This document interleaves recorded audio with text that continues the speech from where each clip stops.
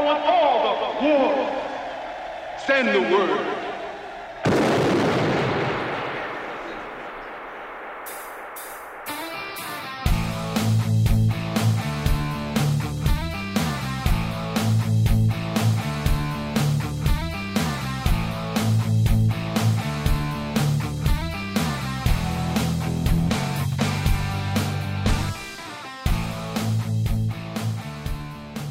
Hello and thank you for listening to episode 79 of 60 Minutes With. I'm Dave and this is another one of our soundcheck shows. Now this weekend, originally I was going to release an interview show. Myself and Tina were booked in to chat with Frogstone from the great BBC4 comedy Bucket. And if you haven't seen Bucket, please go and watch it. Unfortunately, it's no longer on BBC iPlayer. The time that it could be shown on there has now run out. But we're in 2017, you know what I mean? Nudge, nudge, wink, wink. There is the internet. There's ways and means that you can watch it. And it is well worth searching out for and watching it, no matter where you are in the world. So please go and search for the BBC4 comedy Bucket. We have rearranged with Frog. We're going to chat with her next week. So that'll be the next show that will be released after this one. But I thought, well, rather than release nothing this weekend, I'm sat here. And it's the beauty of these soundcheck shows as well, you know, that we can fire them out. We're professionals, goddammit. We can fire them out. Like I did say, if you listen to the last soundcheck show that I did, which was about No Sweat, which got some great feedback, thank you to everybody that fed back on that. And I'll just elaborate a little bit on that at the end of this episode. I got that out of the way. There was the close ties to the one of the first ones that I did, which was the Shadow King show. And these were two albums, two damn good rock albums. That I just wanted to talk about because they were really good rock albums, but not many people knew about them. But unlike the shows that Steve and Chris and Tina have done, there was no real deep stories, no deep real emotional attachment to them, which Chris and Tina and Steve have talked about in their shows. So this one is the first one where I'm going to talk about an album that is really close to me, that is really close to my heart. It's probably in the top two that's close to my heart, and I'm sure at some stage I'll talk about the other one as well, but I'll keep that a secret for now.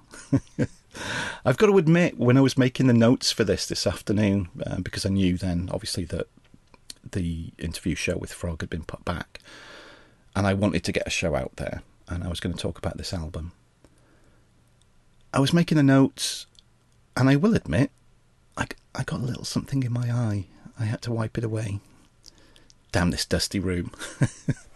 I'll have to tell Tina, get that feather duster out, Tina, because there's dust getting in my eye. I have to wipe a few tears away. The reason for that is I can't talk about this album, which I'm sure you know what it is by now. You've looked at the show notes and everything. I can't talk about it without talking about my dad. And much like Tina has mentioned her dad, my relationship with my dad was like really, really close. He died 3 weeks before my 30th birthday. He was 53, which I'm going to be next year. So the closer I get to that age, the more mortality sort of smacks you around the face. Now, I knew at that age, I was 29, close to 30. I knew 53 wasn't an age that anybody should die. It's not old, you know what I mean? It's not old. But it's only really when you get into your 40s and then into your 50s. I mean, to start with, you think, when the fuck did that happen? When did I suddenly become in my 50s? But you realise that, like, mentally, you're 18. So it hits even harder now, like, thinking of my dad, to be 53, to be rushed into hospital, to be taken from a ward into intensive care, and in 3 weeks, 3.5 weeks, I think it was, that's it, you're gone. To be in that position now, I think of it and think, he thought like I did. he was still 18. It was horrible. You know what I mean? It's like, it really is horrible. And for anybody that's younger, which I'm guessing is a hell of a lot of you, is listening to this, and you look at older people, it really is just an age. Mentally, you don't age mentally, and you never should do. I mean, a good example of that is my dad. He's so responsible. For so many things to do with me. He's responsible for my sense of humour. I remember him saying, the day you stop finding farts funny is the day that you lose a piece of your childhood forever. He would pass wind through his bottom. And one of my favourite sayings that he said whenever he did that, and he would say it in a clipped British RAF voice, and he was in the RAF in the 60s as well. So he would fart and then go, "Speak up, Brown, you're through." which for some reason, it always cracked me up. It always cracked me up. He would sit there with me. He'd play albums from The Goon Show, Blaster Bates, Monty Python. We'd watch stuff. We'd watch Monty Python and Spike Milligan when the Q series started. I remember vividly when I missed the advert on the television when The Young Ones started, and he told me about it. And he said, "I've just seen this advert for this show, we've got to watch it together." And we sat and watched The Young Ones every episode. So yeah, he's responsible for my sense of humour, which, like I said, you find farts funny. It's very immature humour. It's very base humour. Billy Connolly, all that kind of stuff. He's responsible for my love of the NFL. We discovered that together. We always watched it together. And really importantly, he's responsible for my love of cinema. Him and my mum took me to see Bedknobs and Broomsticks back in 1971. I was 6 years old. But it was when I was aged 10, it was just me and my dad. He took me to the cinema to watch Jaws. And I can remember now, nearly 42 years ago, going to the cinema. It was a one-screen cinema back then in Northwich, before they went to the heady heights of 2 screens. Can you imagine that now, when 2 screens seemed a lot at a cinema? I remember getting there and the queue, or if you're in America, the lineup to see the movie. It was right around. I was going to say the block then, but that's probably getting too American. It was right around the cinema, and we just managed to get in. I remember I'm age 10, and he's taking me to see Jaws. I'm sure everybody listening to this knows Jaws. Maybe a little too young. I would argue not, because I bloody loved it. We sat there, and we were 2 rows from the front. The cinema had almost filled up. And the scene where the head drops, I just jumped out of my seat. And I was so excited. I was so scared. I was so thrilled. It was an epiphany. It was one of those moments when, wow, this is what I love. This is what I love to do. If I could make a living doing something to do with movies, this would be amazing. And I said to him, "Can we come and see it again?" And he took me back the very next night to go, and we watched it 2 nights running. He brought me up on a diet of Clint Eastwood, and everybody that knows me knows I'm a huge Sylvester Stallone fan.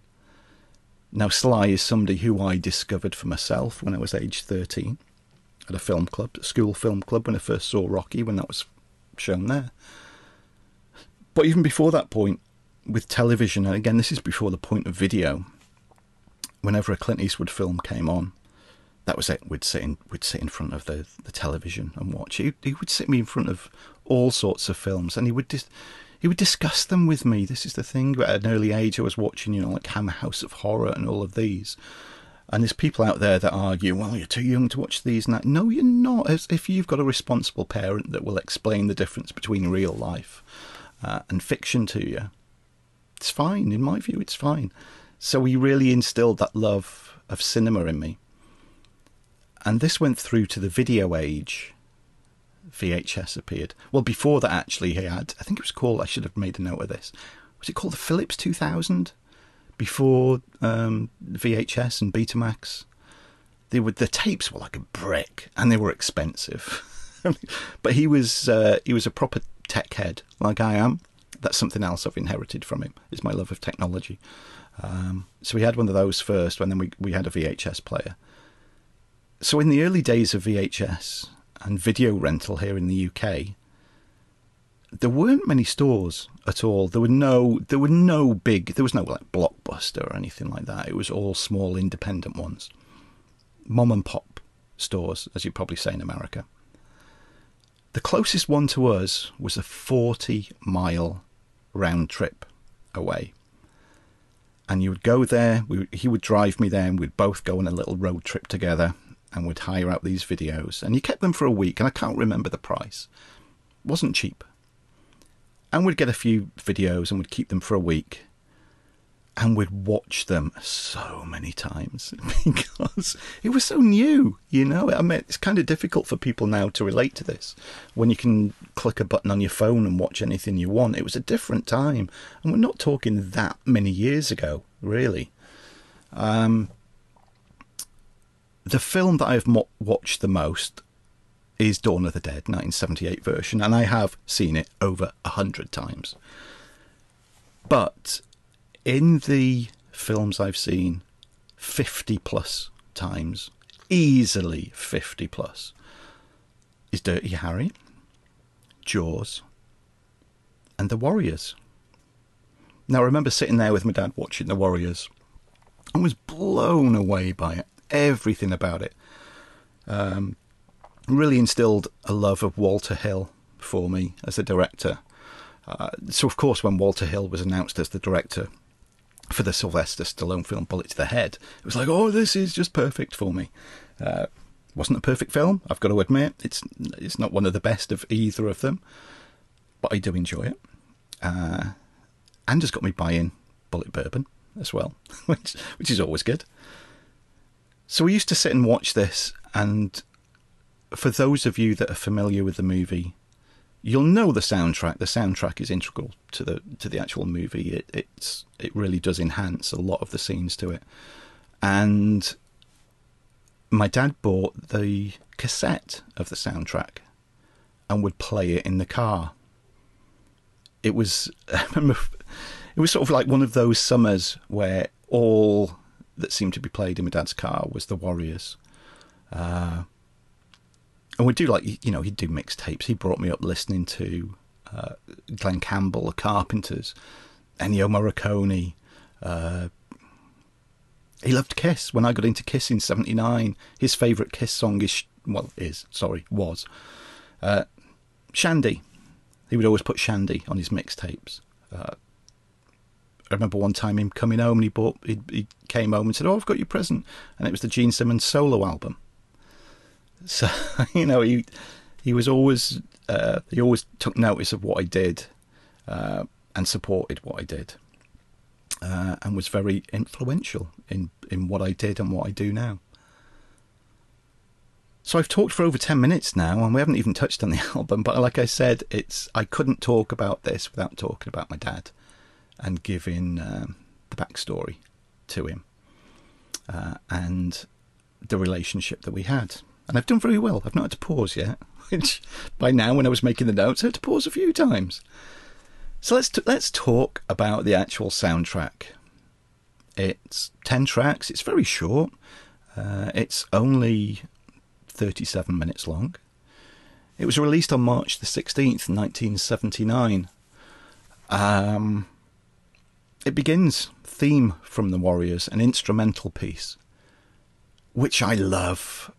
And again, at risk of repeating myself in the last few monologue shows that I've done, I love every bloody track on it. There's not one bad one in it. I'm sure I will at some point talk about an album that means something to me or that I really like, and there are some dodgy tracks. But sorry, folks, this is one where I once again, I love every single one of it. So this theme from the Warriors, it sets everything up. This is one I was tempted to play, but I thought I'm going to stick to two traditional songs for you to listen to. The first one I'm going to play is track 2, actually, Nowhere to Run. It's 1950s rock and roll. It's honky-tonk piano. There's an amazing brass section in it. It's a feel-good song. And I defy you to try and keep your feet still when you listen to this. It is so good. And it says everything. For people that are maybe not familiar with the movie, please go and watch it. It is absolutely fantastic. But it's based around a gang called the Warriors who are wrongly accused of a killing and have to escape and make their way back to their home turf of Coney Island. So Nowhere to Run it's about them, that they're being chased by all these other gangs. And is there any hope? Can they make it? The odds are against them. But, you know, it's another positive album where no matter what the odds are against you, you can always do it.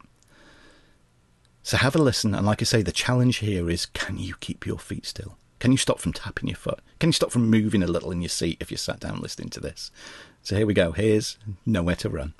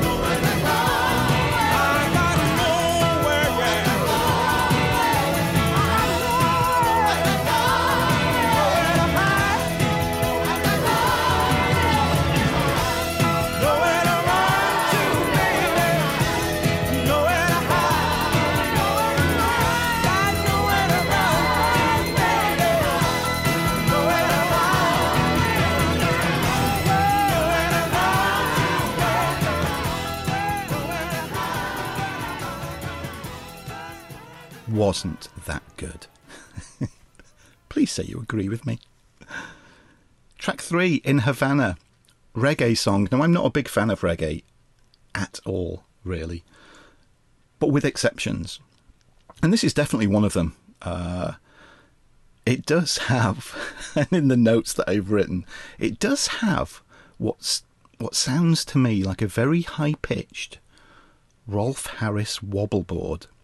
Now, maybe in this day and age I shouldn't mention anything to do with Rolf Harris, especially him shaking his wobbleboard.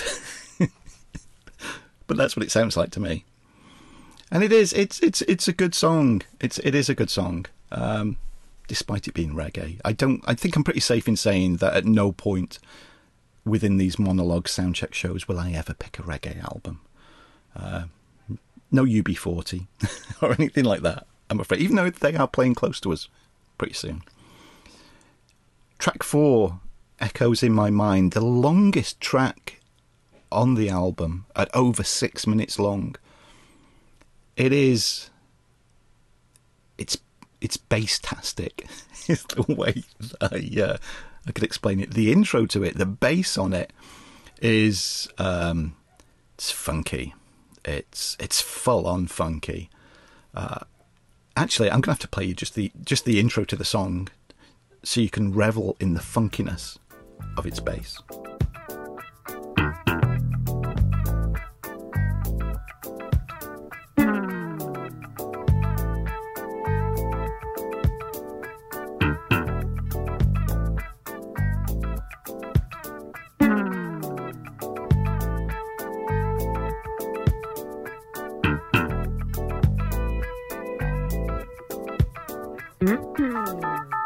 Echoes in my mind, ringing through the space and time.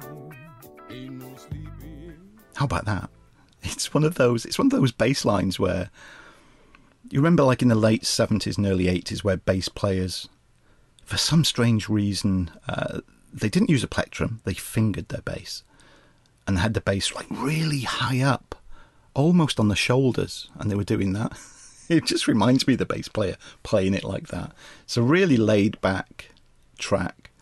If I do have any criticism of it, it is at 6 minutes. It's a little bit too long. But again, it's not one that I dislike. The 6 minutes doesn't drag. It doesn't get to, about 4 minutes long and I'm going, oh my God, there's still another 2 minutes to go. Track 5, The Fight. Another instrumental song. Again, people that are familiar with the movie, it's the fight in the park with the baseball furies. It does help a little bit listening to this album if you have watched the movie. But, again, having said that, you don't have to. You can listen to this and still think, that's a really good piece of music. I mean, then this bit, the fight, it's only 1 minute and 20 seconds. Track 6, In the City.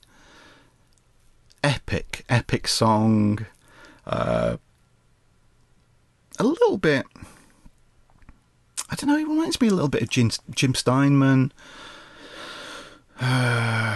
AOR influenced, Journey possibly, Foreigner, something like that. Really strong song. And again, another contender for one that was going to play. Track 7, Love is a Fire.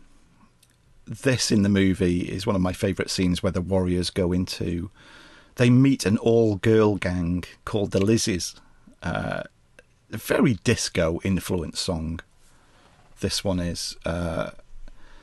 Not surprising, really, when you think of one of the writers of it was Vinnie Poncia, who produced 2 Kiss albums. Here we go, once again.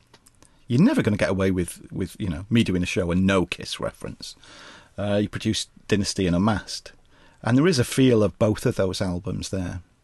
And this is the year, obviously, 79 when he produced Dynasty, and then Unmasked was 80. So that disco power pop sound to it, which I really enjoy, is all over this song.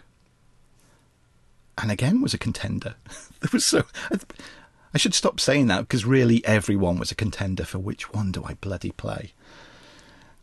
Track 8, Baseball Furies Chase. It's almost a reprise of the original theme, another instrumental. Really good kinetic energy to it. It's one of those that, again, if you're familiar with the film, you're sort of white knuckles and thinking, oh my god, they're being chased, what's going to happen? But as a standalone piece of music is really, really good. Track 9, You're Moving Too Slow. Wow. Rhythm and blues piano, harmonica thrown in there.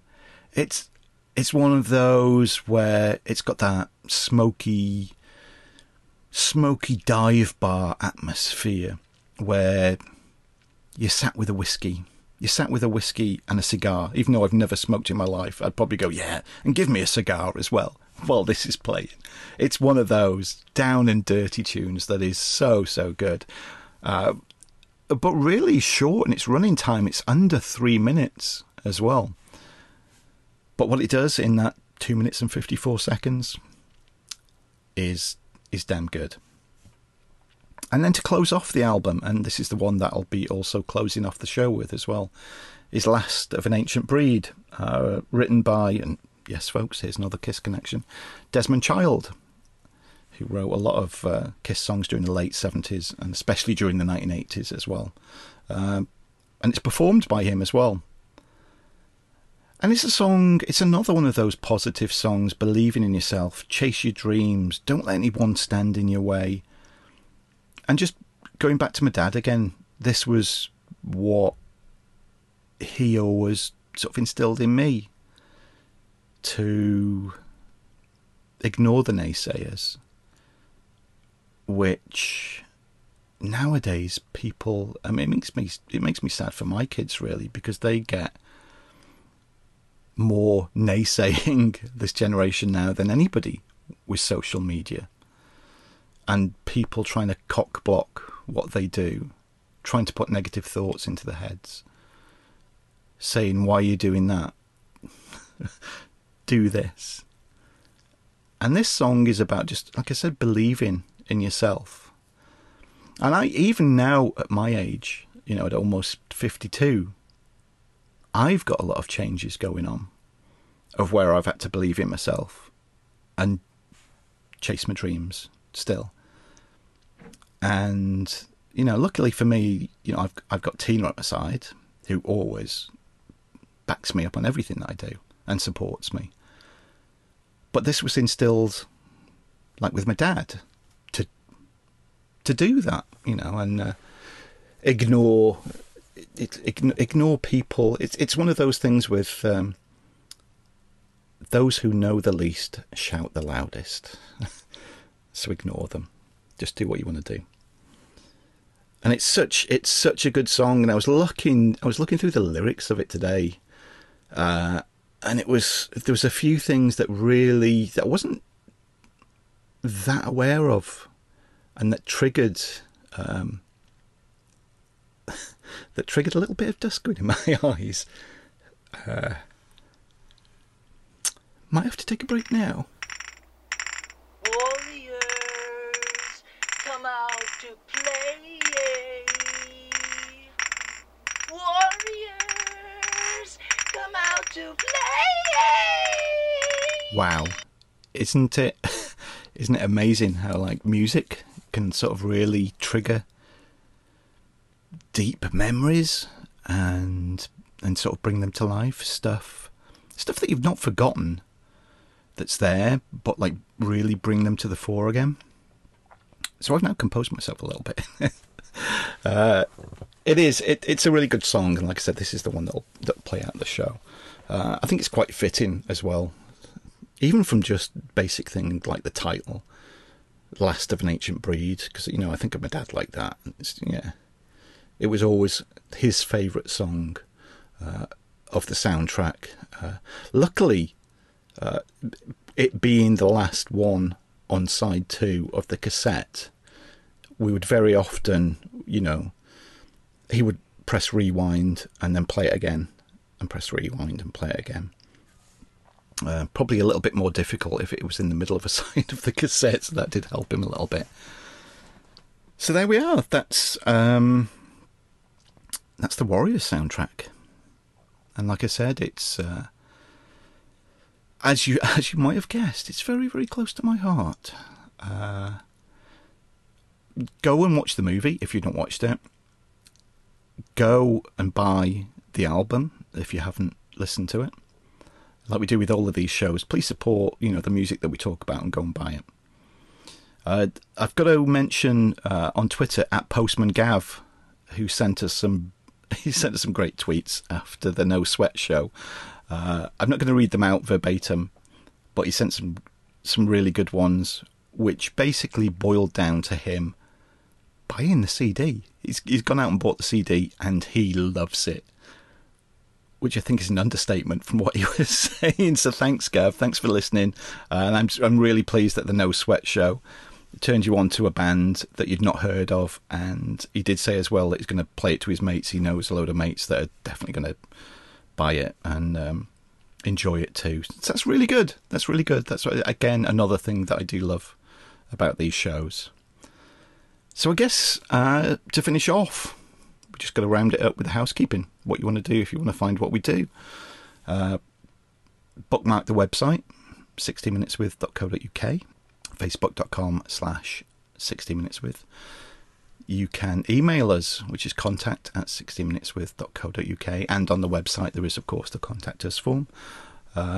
Twitter and Instagram at 60minuteswith. I have put a few more weird and wonderful photographs on our Instagram account, should you wish to have a look at them. We've got a really good competition coming up on our Twitter account, once again from Fabulous Films. We've got some Blu-rays to give away of their upcoming release of the Flintstones, and we've got some more competitions coming up too. And like I said on an earlier show, we're going to keep all of the competitions on our Twitter account, so please make sure if you listen to us and you want to win something for free, give us a follow to make sure that you don't miss out and you could win something. It's not just films. We're going to be giving away quite a few other things that I'm going to keep secret for now, so you're going to have to follow us and find out. So to finish off, I said what the song's going to be. I think to finish, if I did make a note of you should never have regrets about anything and staying positive, in this album's like got loads of positive songs. The one regret I do have is my dad never got to see his 2 grandkids. But I'm sure whatever happens to you, no matter what your beliefs, whenever you depart this big blue marble that we're on, he does his little bit to keep them laughing whenever they fart. So, here we go. This one's for you, Dad.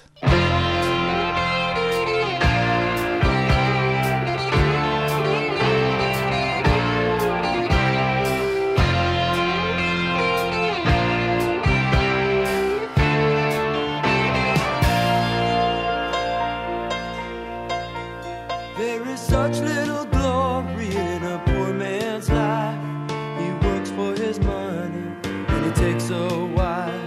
But a poor man's son could be a hero in the night, with a fistful of anger and the will to fight. Seize this moment in your hand, take it and run. There's a trigger in your mind, and you load it like a gun.